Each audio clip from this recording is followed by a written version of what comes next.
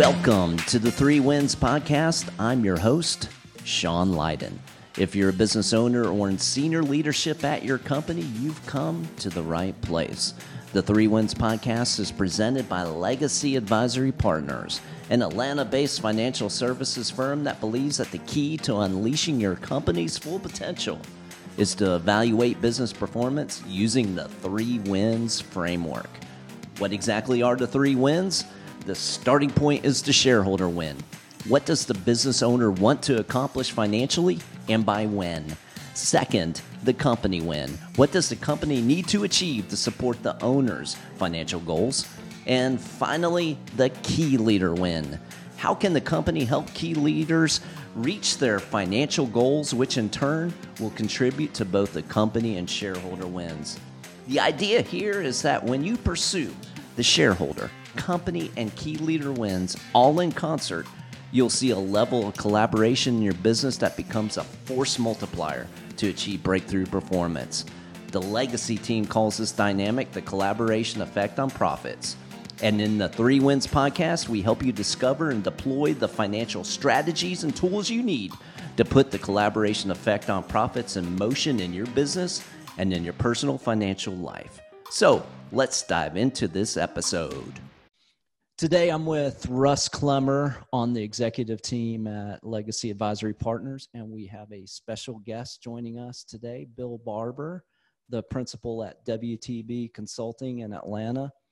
And what we're going to be talking about in this episode is why now is the time to strengthen your company's value chain to survive and thrive in this brave new COVID-19 world. We're recording this on April 30th, 2020. And to set the stage, several things have actually been going on right now. Most of the U.S. is still under strict stay-at-home orders. By now, many Americans have received federal stimulus checks, but this initial stimulus money to fund the PPP, that's the Paycheck Protection Program loan, intended to help small businesses stay afloat and keep their employees on the payroll, that dried up. So Congress recently authorized an additional few $100 billion to replenish that program. And most states are mapping out their plans to a phased approach to reopening their economies. And a handful of states like Georgia have already started reopening. But before we dive into our discussion today, let's start by introducing our guest. Bill, if you could give us a little bit of background about yourself and your career in business. Start off, when you hear the history behind me, you're going to try and figure out my age. And I'm a senior citizen by all accounts, according to my wife. But my career spans across the whole gamut, pretty much in corporate America, with largely publicly held companies that have global brands and have global problems. Okay. Spent 15 years in air transportation and ground transportation logistics with a company called Emory Worldwide, not to be confused with Emory Healthcare. Gotcha. With that, there was my first introduction into starting in a sales position, working my way up the corporate ladder, and eventually becoming the senior vice president of sales for the $1.2 billion organization. Sure. But along that path, those opportunities in terms of different experiences, whether it was in operations, sales, finance, kind of rounded out my professional credentials. Yeah. Along with that, I ended up going and getting an MBA at Georgia State later in my career. It was one of those things where I thought they'd go easy on individuals like myself that had a full-time job. Yeah. But that wasn't the case. They put us through the ringer. Yeah. We got through that element. And again, it was just to round out my understanding of business, getting my MBA. With that, what you're learning, as anyone does, going through here, some things are in your control and some things are out of your control. Well, the company that I was aspiring to become the president of, it was taken away because a corporate conglomerate came in and acquired us. Wow. Through a leveraged buyout. Okay. That in turn put me in the open market, and of all places, the Coca-Cola company made me an offer. So I came down from Connecticut, an individual that only knew about the product because I was a high consumer of Diet Coke, but no consumer background. What year was this? This was back in 1989. Okay, so was that during Goizetta's absolutely. term? Okay, yeah. Gotcha. In fact, it's interesting when you go through life, you always look towards mentors and people that you learn from.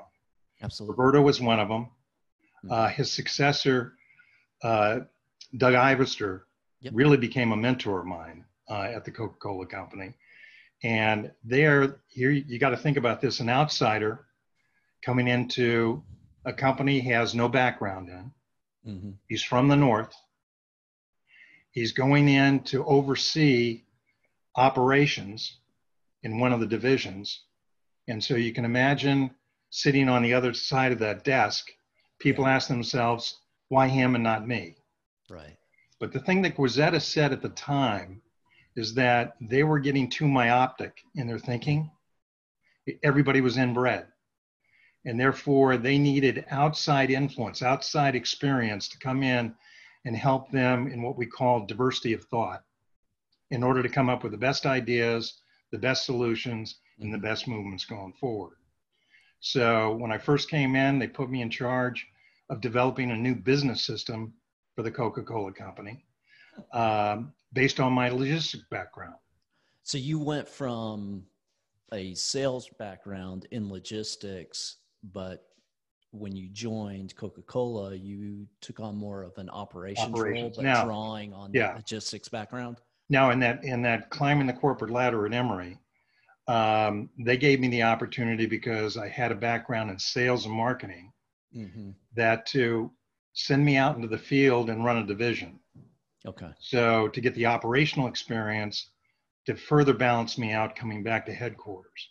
Sure. So with Coke, what they saw was a sales and marketing individual with an operations background as well. And so they put me in charge of this project. We developed a business system that Don Keogh was the individual that was heading up the project. And we ended up turning that over to the bottling network, which they implemented in the state of Florida with the bottlers. Okay. Once that was completed, Coke said, okay, we're going to put you in charge of the Southeast, which is the heartland of Coca-Cola. Yeah. So I took over the 9 states for the fountain division.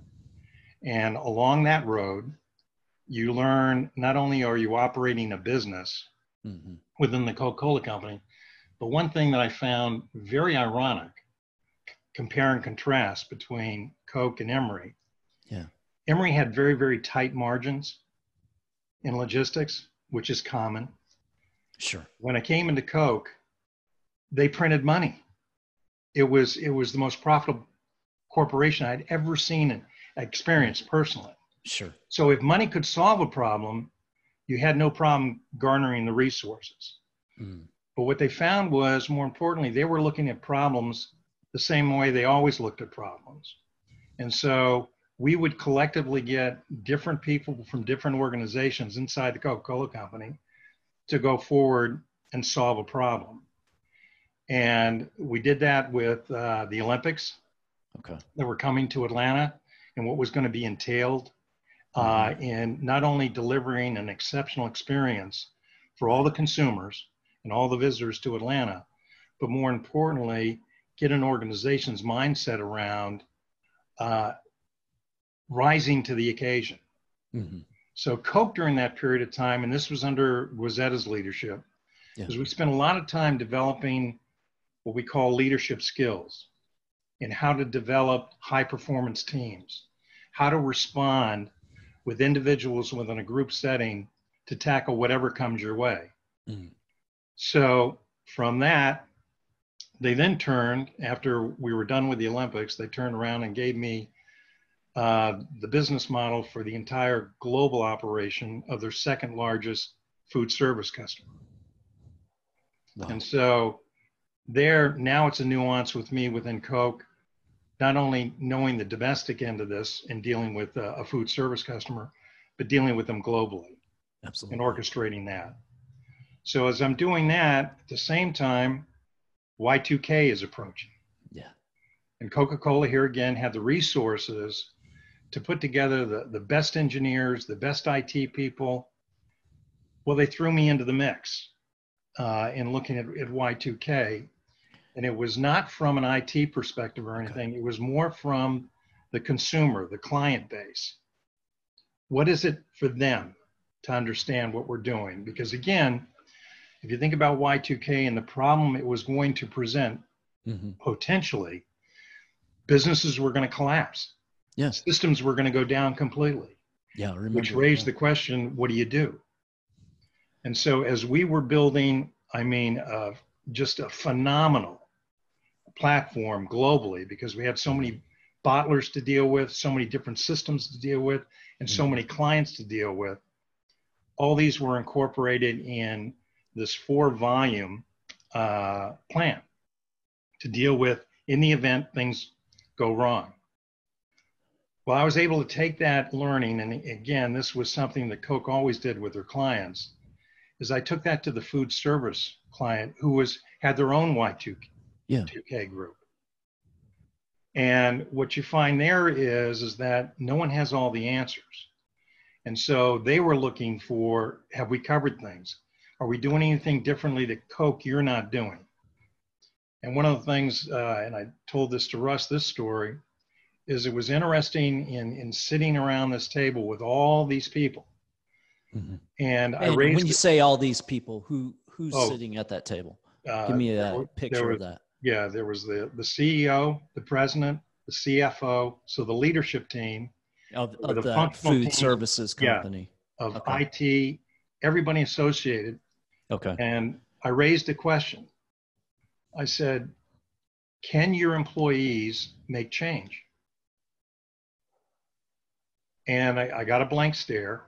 And they said, well, yeah. And I said, well, we've gone out and we've checked random sample to see if the people behind the counter could take an order and make change without the register. Gotcha. They couldn't. They got confused. So they go, oh my God, how do we deal with this? And I said, well, there's a simple way to deal with it. What we did find out is they could handle a big, simple calculator. So if I give you a 10 and you owe 5 minus, just had a plus and minus key to it. Right.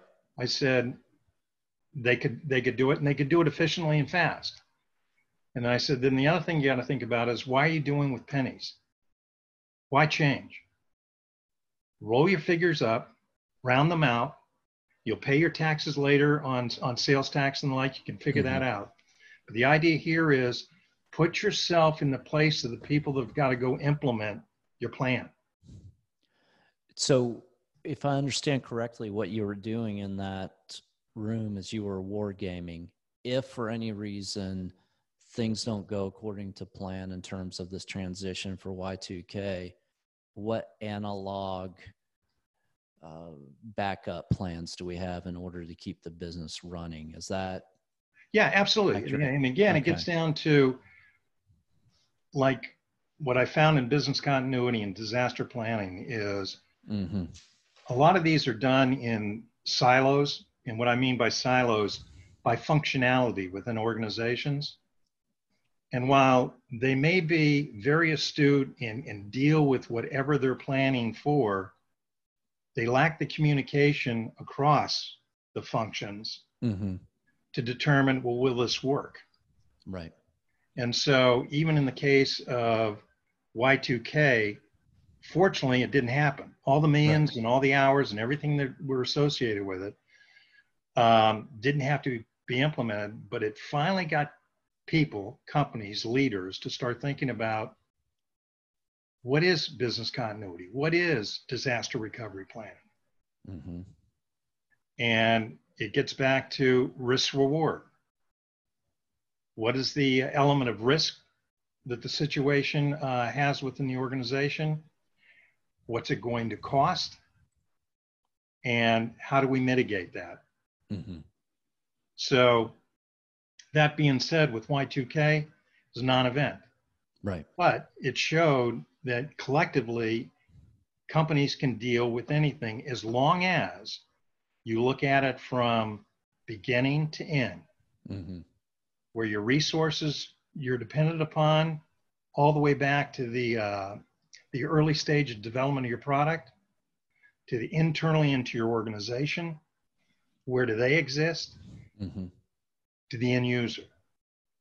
And I'll explain more about the value chain, how that connects. Yeah, and I want to dig deeper on that in a couple moments here, just so I understand in terms of your background. So at that time that you were wargaming with the food services company prior to Y2K, you were still with Coca-Cola Company, correct? Oh, absolutely, This all the was way one through. of your.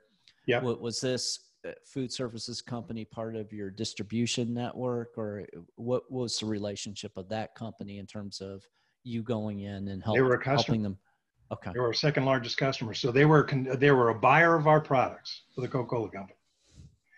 But what any client, if you talk to anyone that deals on a large scale with Coke, Coke goes way beyond just offering you a beverage.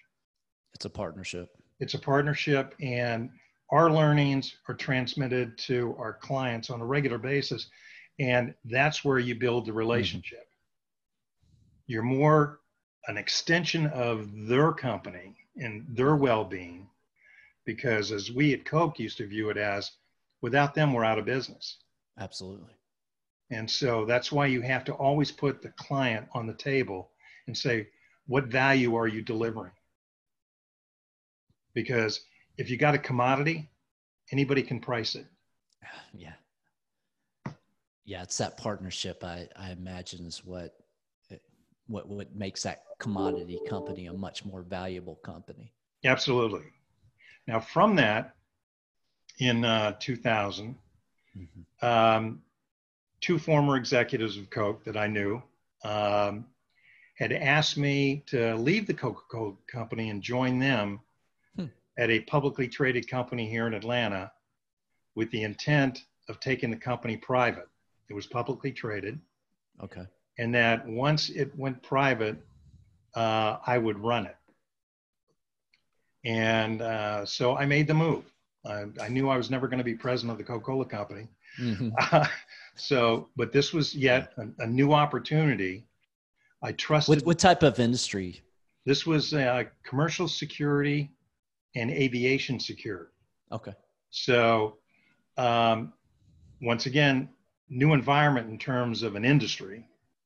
And this was right at the cusp of 9/11 or right after 9/11? Right before it.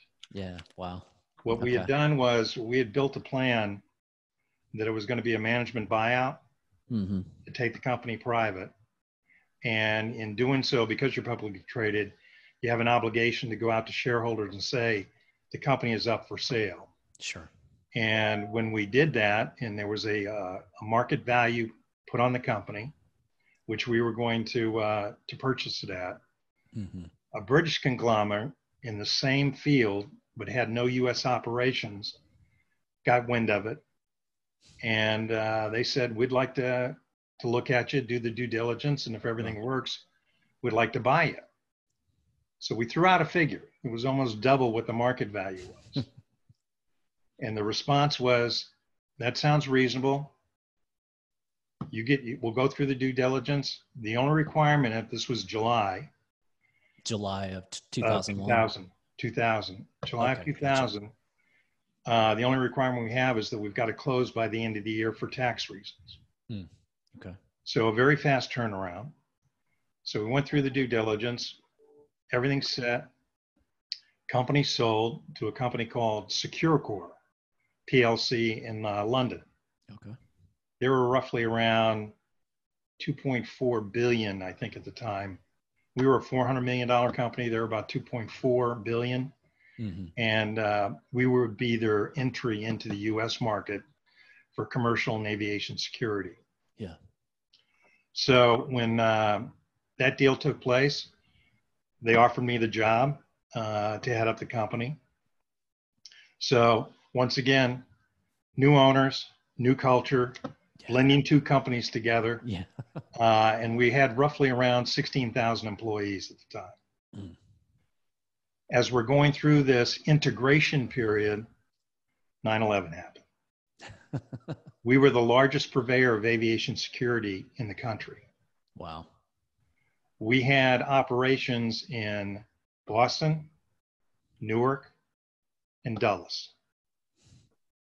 So that turned our world upside down. And literally, I could give you a minute-by-minute picture of what took place that day when the first plane hit the towers. Actually, I would love to hear it. And as the day unfolded, the phone started ringing. Yeah. At one point, I had American and United Airlines head of aviations on the line, the FBI on the line, wow. the CIA on the line. And again, everyone trying to figure out what's going on. At the same time. And when you say they're trying to figure out what's going on, what is the purview that you have? What are you seeing, and how are you able to answer them at that time? See, well, this is what's interesting. They were inquiring as to what terminals are you at? Do you have records of employees that were stationed at that time? All these questions are being asked, even though we don't know what the ramifications or the implications of what was taking place. It was your security product was or service was doing what? What airport was your screening? Got it. Okay. So we were doing airport screening and also baggage screening. Okay, so your product or service would have some way recorded the people that would have. Correct.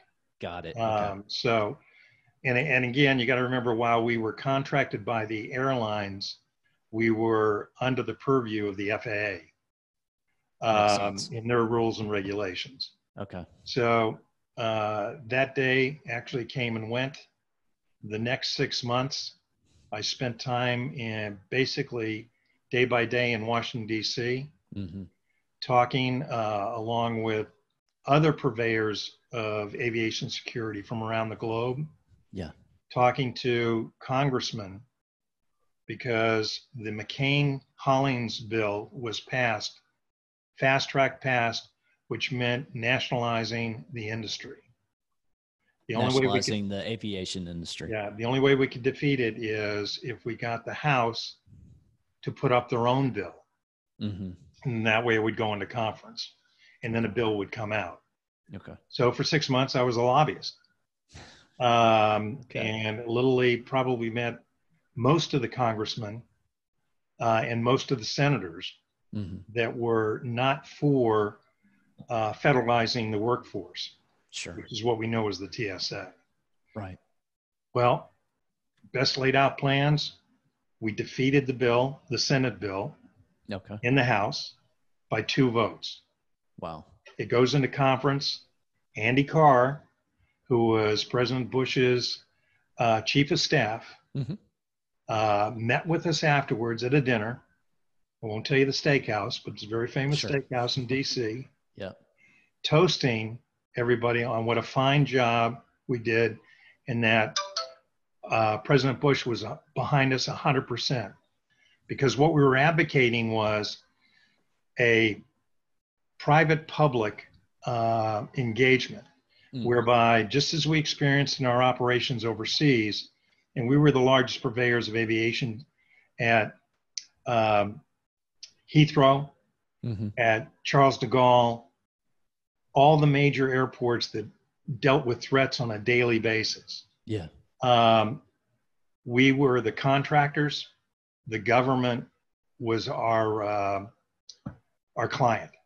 Got it. And so taking the airlines out of the equation. Well, it went into conference, and I forget which senator was from the Democrat side, met with Bush, had a tit-to-tat on, they wanted the screeners to be federal employees. And if Bush wanted to continue the honeymoon, If you remember, after 9/11, it was all about bipartisanship. Absolutely. That they wanted those screeners. So Bush came out in the Rose Garden that morning, and a reporter asked him a question. Well, President Bush, when is the bill going to come out of conference? And he said, well, I don't know what the holdup is, but whatever comes out, I'll sign it. Which went diametrically opposed to what he had told, what he had said, yeah, through Andy Carr to us. Wow. So, long story short, you lost your client. We lost the client.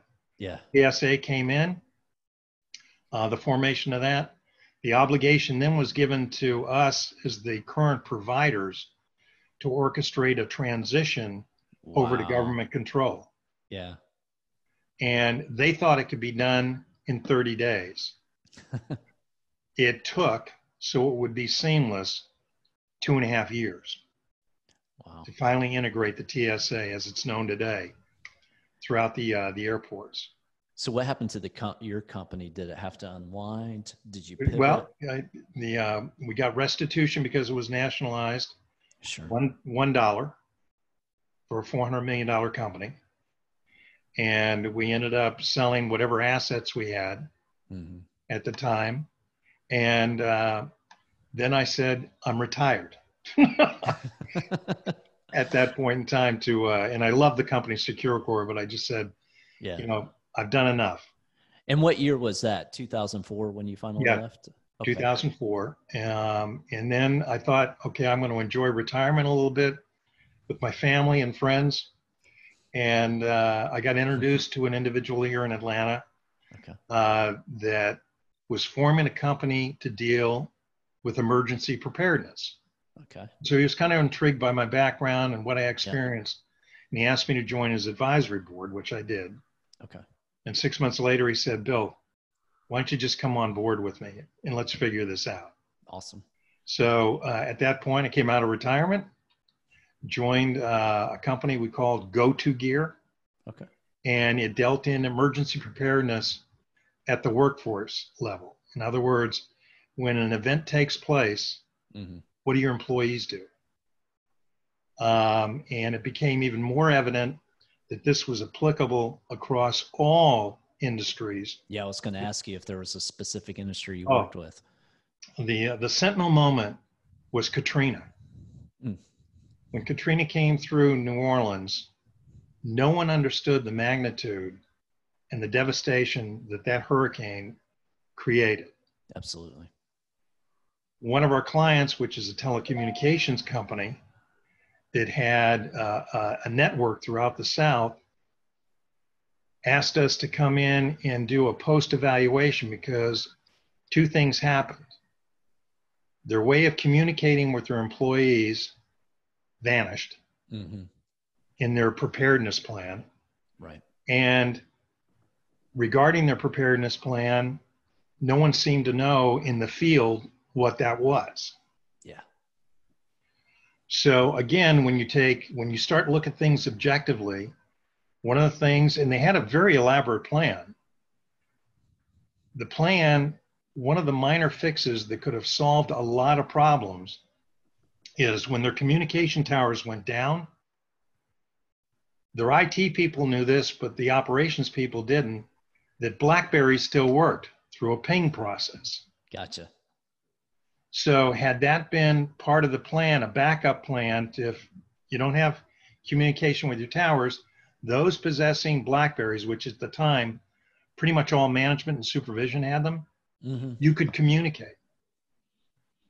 And then the second part was, and it's fundamental in a lot of plans these days, is that the employees didn't know what to do. So they lost all contact for somewhere to 72 hours. They didn't know if people were alive, dead. It was that era of, oh my God, what's happening out there? So what you find in the planning process is a lot of plans have a lot of energy and a lot built in, but if they're not communicated to their workforce, for those to say, okay, this is what my role is now, in the event this happens, then you're still at a loss. Right. So that gave us even further evidence that more companies need to know, one, how to plan, Mm-hmm. and then how to execute those plans. Absolutely. And so our business started to grow. Well, then, as it was growing, we found out, because it was twofold, we were introducing products in the era of preparedness. Sure. But we were also educating Mm-hmm. the workforce on what to do. And we decided at that point in time that we needed to make this application scalable. And we could do that if we turned the product into a software platform. Okay. Now, mind you, at the time, this is 4 individuals. Yeah.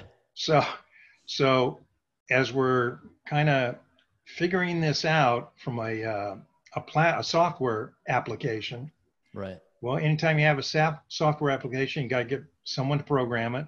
Yep. Someone to ensure that it works. And debug it. Yeah, and debug it. And before you can go to your client base and say, here you go. Exactly. So we changed the name to Preparis. Okay.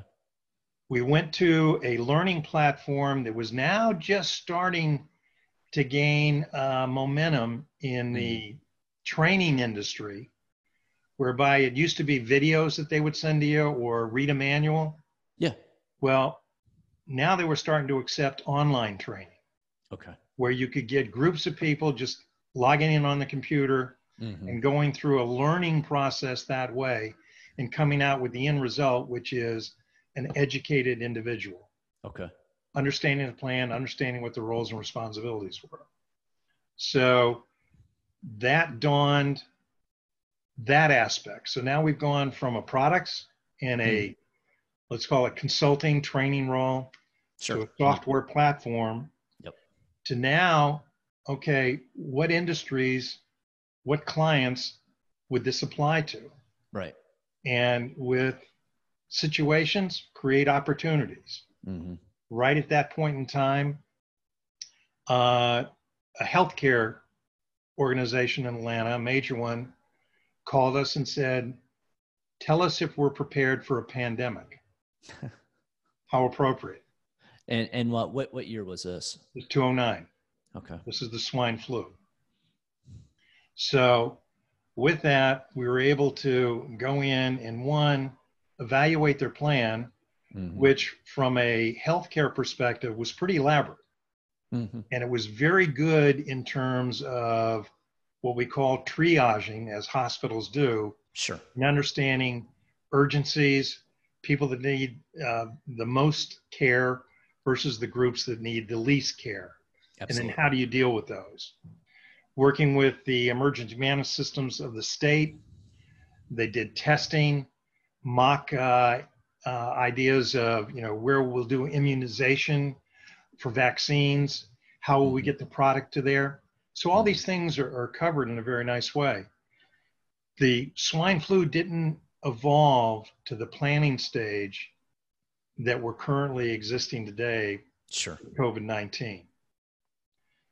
But during that period of time and working with the hospital, not only were we able to test their communication plan, but also elevate it so that it encompassed more of the entities that they controlled, including an entire university that they were responsible for.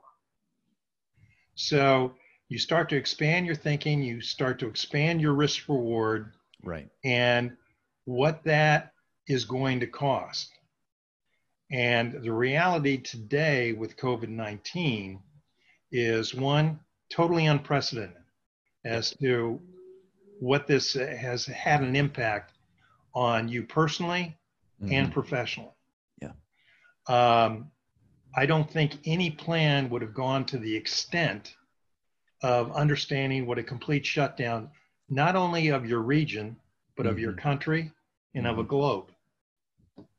So today, what individuals, hopefully as leaders of their organizations, are plowing through, where were we before COVID-19?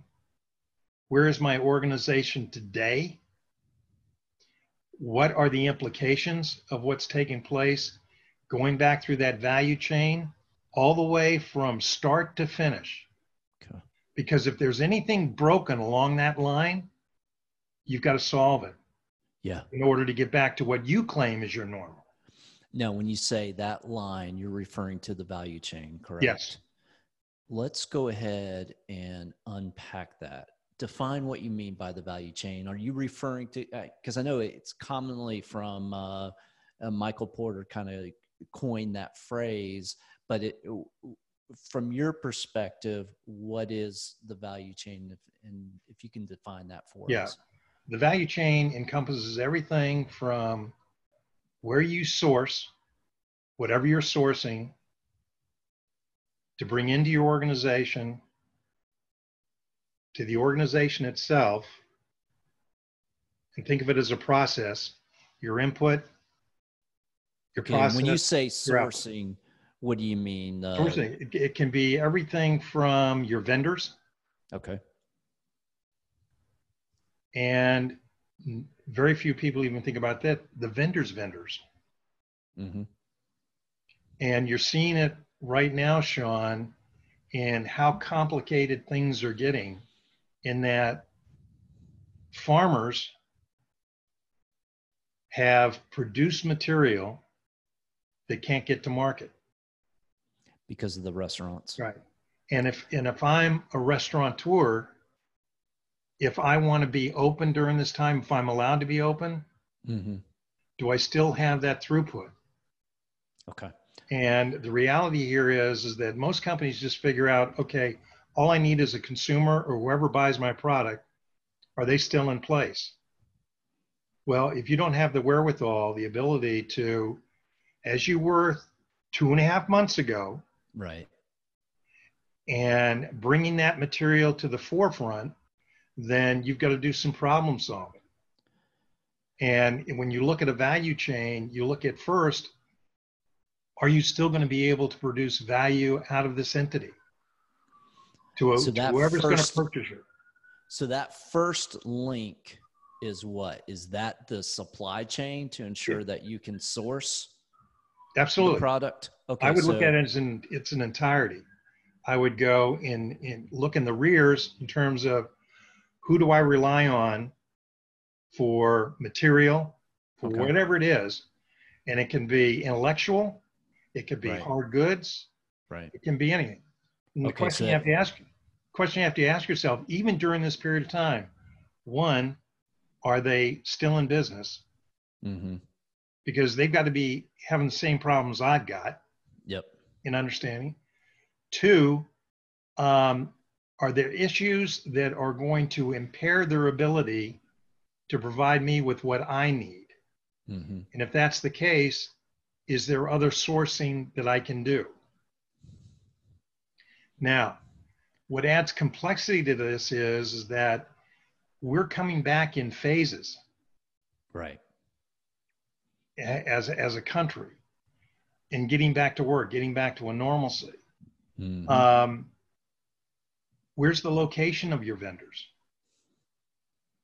If you've got vendors up in the Northeast, they're going to be much more restrictive coming back into play than any part of the other country because they were impacted the worst. And their governors have taken a very hard line when they're going to allow things to come back. Versus South Dakota, mm-hmm. they never went out of business. Right. They never closed their doors. They never closed a restaurant. So you've got to start analyzing, and this is where a leader, if you're one of 10 people in a mm-hmm. company trying to figure this out, mm-hmm. or you've got divisional heads, you've got to collectively start communicating what it is we need to do.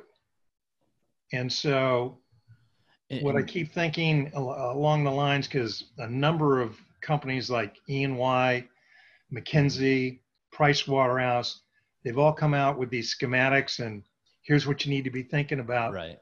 Well, the reality is the leader is always in the middle, always the focal point. Are you doing these things? Yeah. And E&Y captured it the most. It's about communication and invoking trust. Trust in whoever you do business with.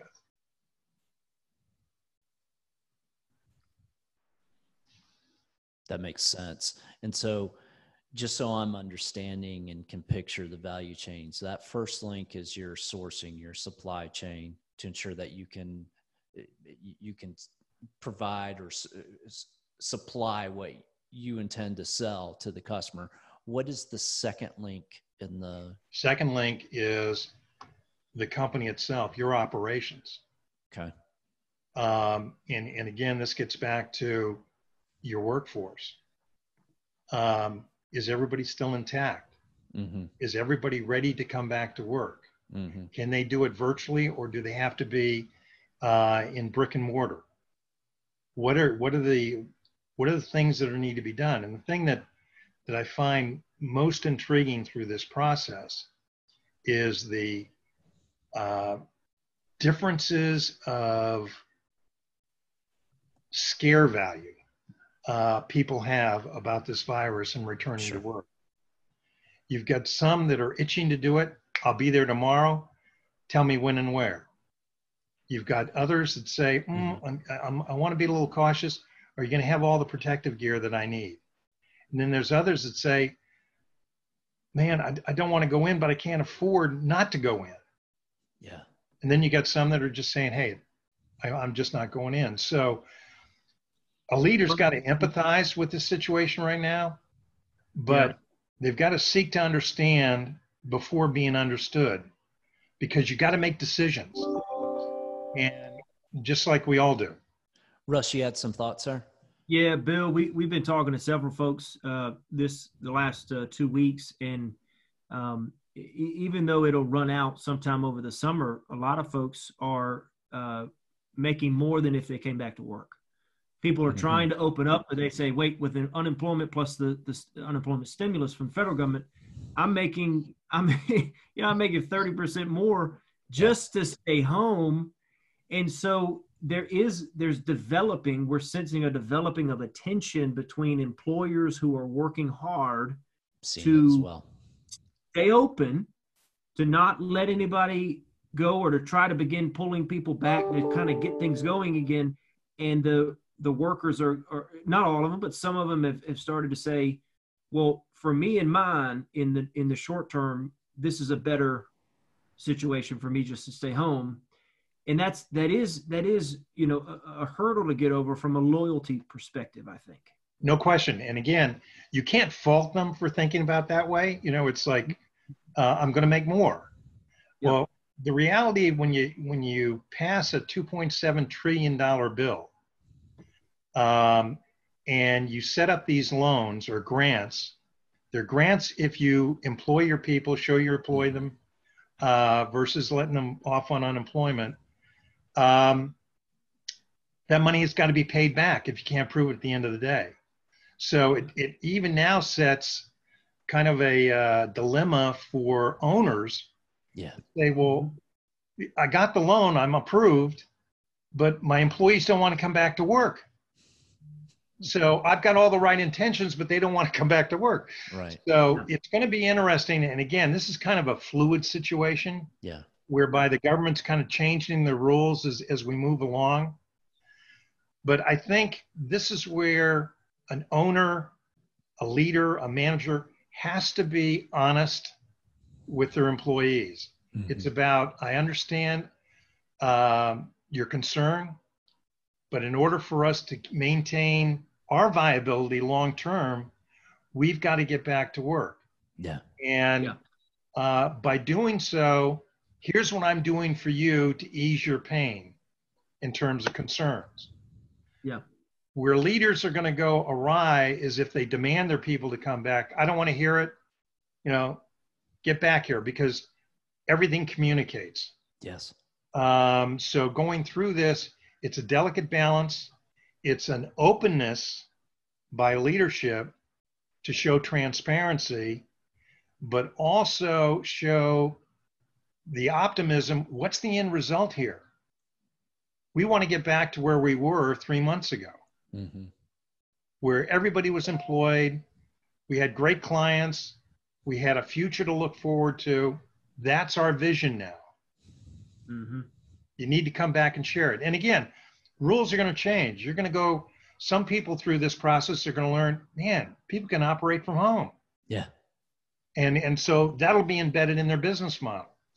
They'll figure out some people through Zoom can conveniently gather collectively and act as a team. Mm-hmm. Yeah.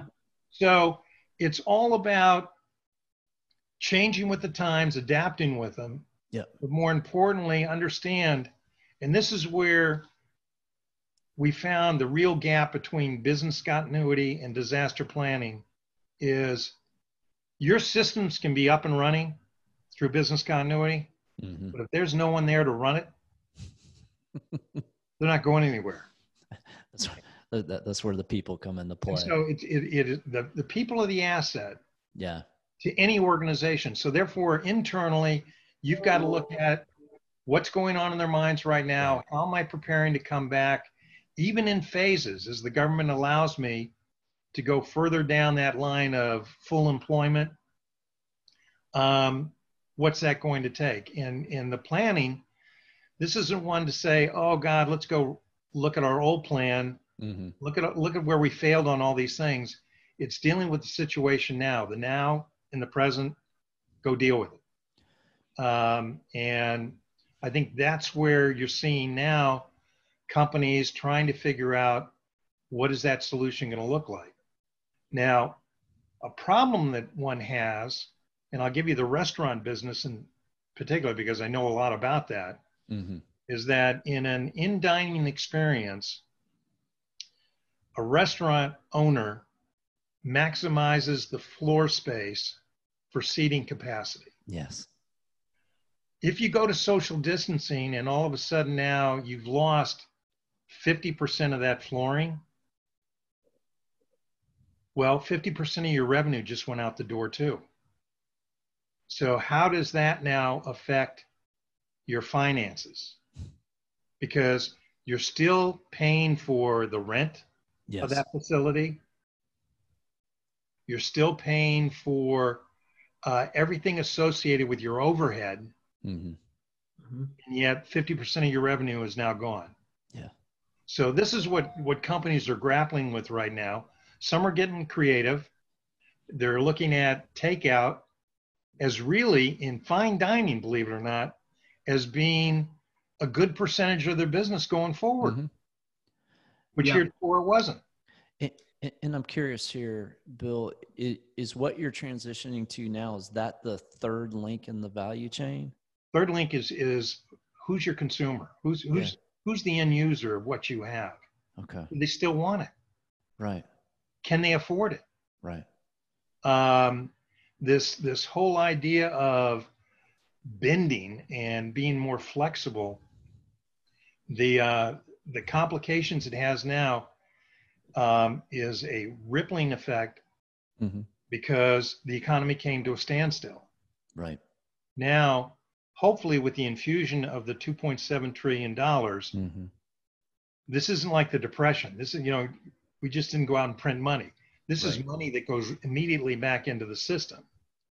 So that's why I'm more optimistic in July and August Mm-hmm. for a rebound, an Okay. economic rebound that'll take place in this country because most of the restrictions will be reduced. Most companies will have adapted. Money will start to exchange hands, Mm-hmm. and we will build off of that. Okay. The other thing that I've experienced through disaster recovery plans and the like is that there's an old saying, this too will pass. Mm-hmm. The American society, we have a tendency of not looking back, but always looking forward. Absolutely. And we forget. And while this is a major concern in the hearts and minds of a lot of people, Mm-hmm. and we've experienced a rapid virus that had devastating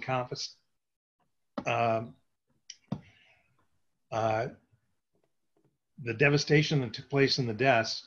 Mm-hmm. The reality of this is that and people forget this, anywhere between 30 and 60,000 people die annually from the flu in this country. Did we ever stop businesses like we've done today to deal with the flu? No. So my belief is there will be a vaccine. There will be, as was noted this morning, some very good progress in coming up with a cure to treat people with the virus. Right. Once confidence comes back, once the fear factor is out, organizations will come back.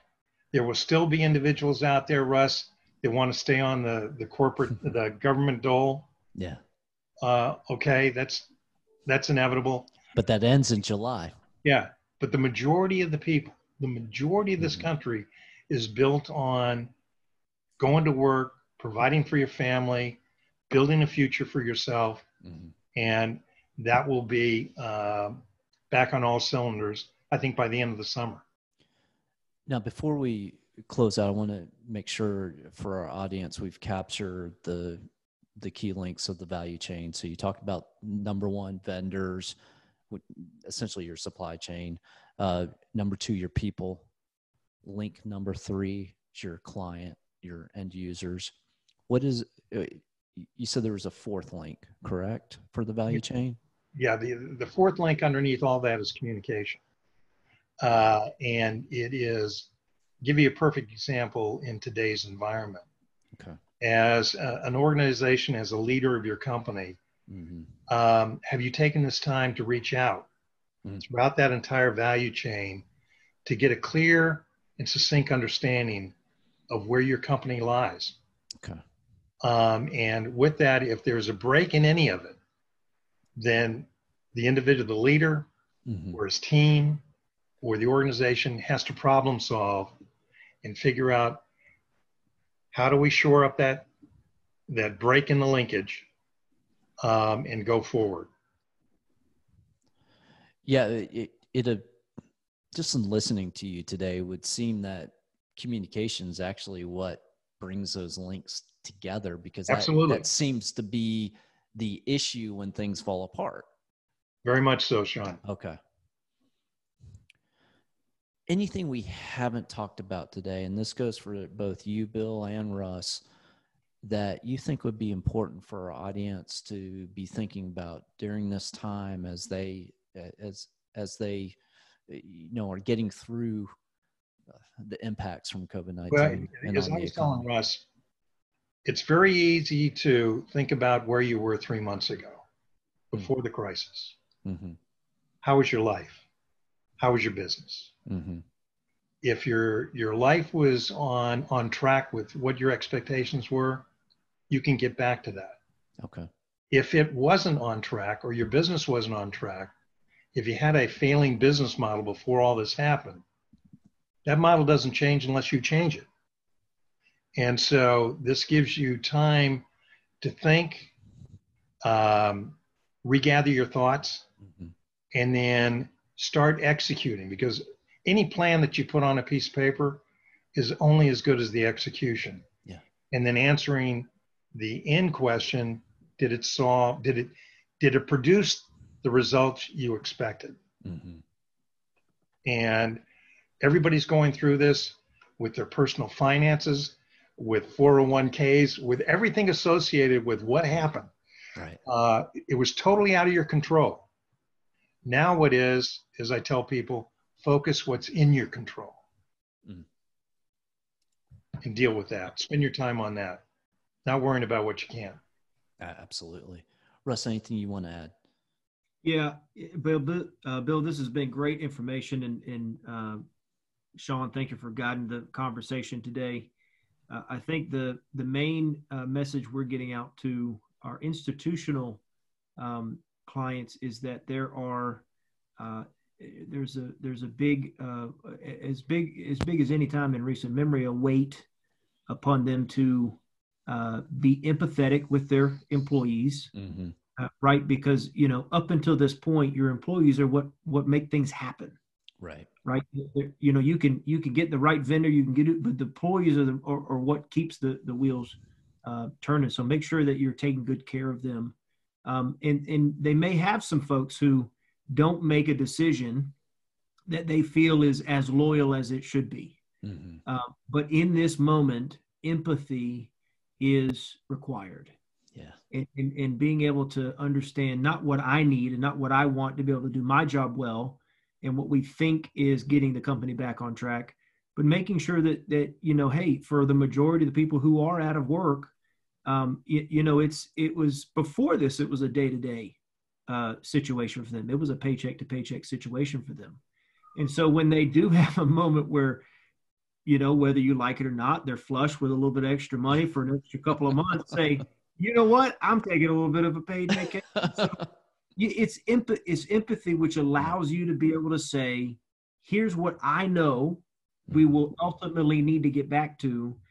Here's what some other people have on their minds. How do we make sure that everybody is coming together and winning in the system that we put back together? And to Bill's point, we up until starting to feel in Georgia, at least, not Michigan, where they're still, tight as a clam, but in Georgia, things are opening up a little bit. You can kind of get out and go to, you can go to sit down and have somebody serve you at a restaurant and do different things. But you're starting to feel, okay, here's the water level has been up to here, my nose, maybe my eyebrows for the last several weeks, months of weeks. And so now if I've been able to hold on, then now I'm ready to begin to say, what's my new path forward? I can't go back to the way it was, because that'll never be the same. I'll never have that exact thing again. It may look like that. It may feel like that. It may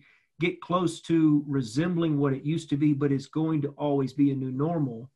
What's the best response? And I think, I like your example of the restaurant situation. If you're sitting there and the food could be great, and just that whole experience of going and being waited on, you don't have to do the dishes, you don't have all that other stuff. But if you want to really spend time with someone and have a quiet time, a restaurant is not that. Everybody's around, everybody's doing what you get some takeout and you go and do what you want to do. It's a great experience. Yeah. I think this is going to force people into what I think will be an excellent anthropological study for those PhDs that are going to get into this and say, all right, how did our culture change? How did the world change? It's going to be a fascinating anthropological study for folks. It's going to be a great academic study, going to be a great business and financial study. And there's going to be some scars. There's going to be some things that you can't just wash off with a business loan. There's going to be some issues. Yep. But at the end of the day, I agree with Bill that the spirit of what's going on and the reason the market had highs and everything was the way it was is because people wanted to succeed. People wanted to get after it and to succeed. Mm-hmm. And the hope is that people will stay on that track. They'll stay on that track. They'll remember, okay, we just did it. We just accomplished it. And now we're going to come together and find out the shortest distance to get back to, as close to what we were experiencing as possible. So that's perfect. Yes. Thank you, Bill. Thank you, Sean. Bill, thank you. Experience. Thank you so much for listening. If you'd like to learn more about how to apply the 3 Wins framework to your business, go to legacyadvisorypartners.com/the 3 Wins. That's with the numeral 3, and download the free white paper, The 3 Wins, How to Unleash the Collaboration Effect on Profits in Your Business. And I'll also have a link in the show notes for you. So until next time, see you then.